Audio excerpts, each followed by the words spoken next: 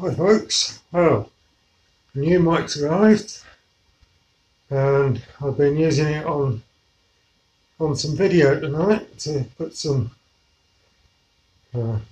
sound, some voice overlay tracks over the video and that, and I'm also using it at the moment to do this podcast. It seems pretty good.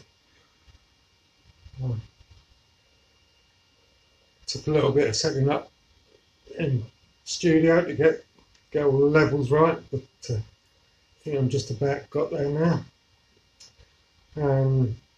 Talking of studio, I just finished making my first video in what I reckon must be a good 6 years since I last made a video. So had a few teething troubles with that. Pilot error, I think. At the moment, I'm in the middle of exporting that, and it will be turning up on my YouTube channel a little bit later on this evening, hopefully. So, all in all, yeah, it's sort of a productive evening, and hopefully be more cycling videos to come, because next week we should be getting the GoPro. That's all for now, folks. Bye.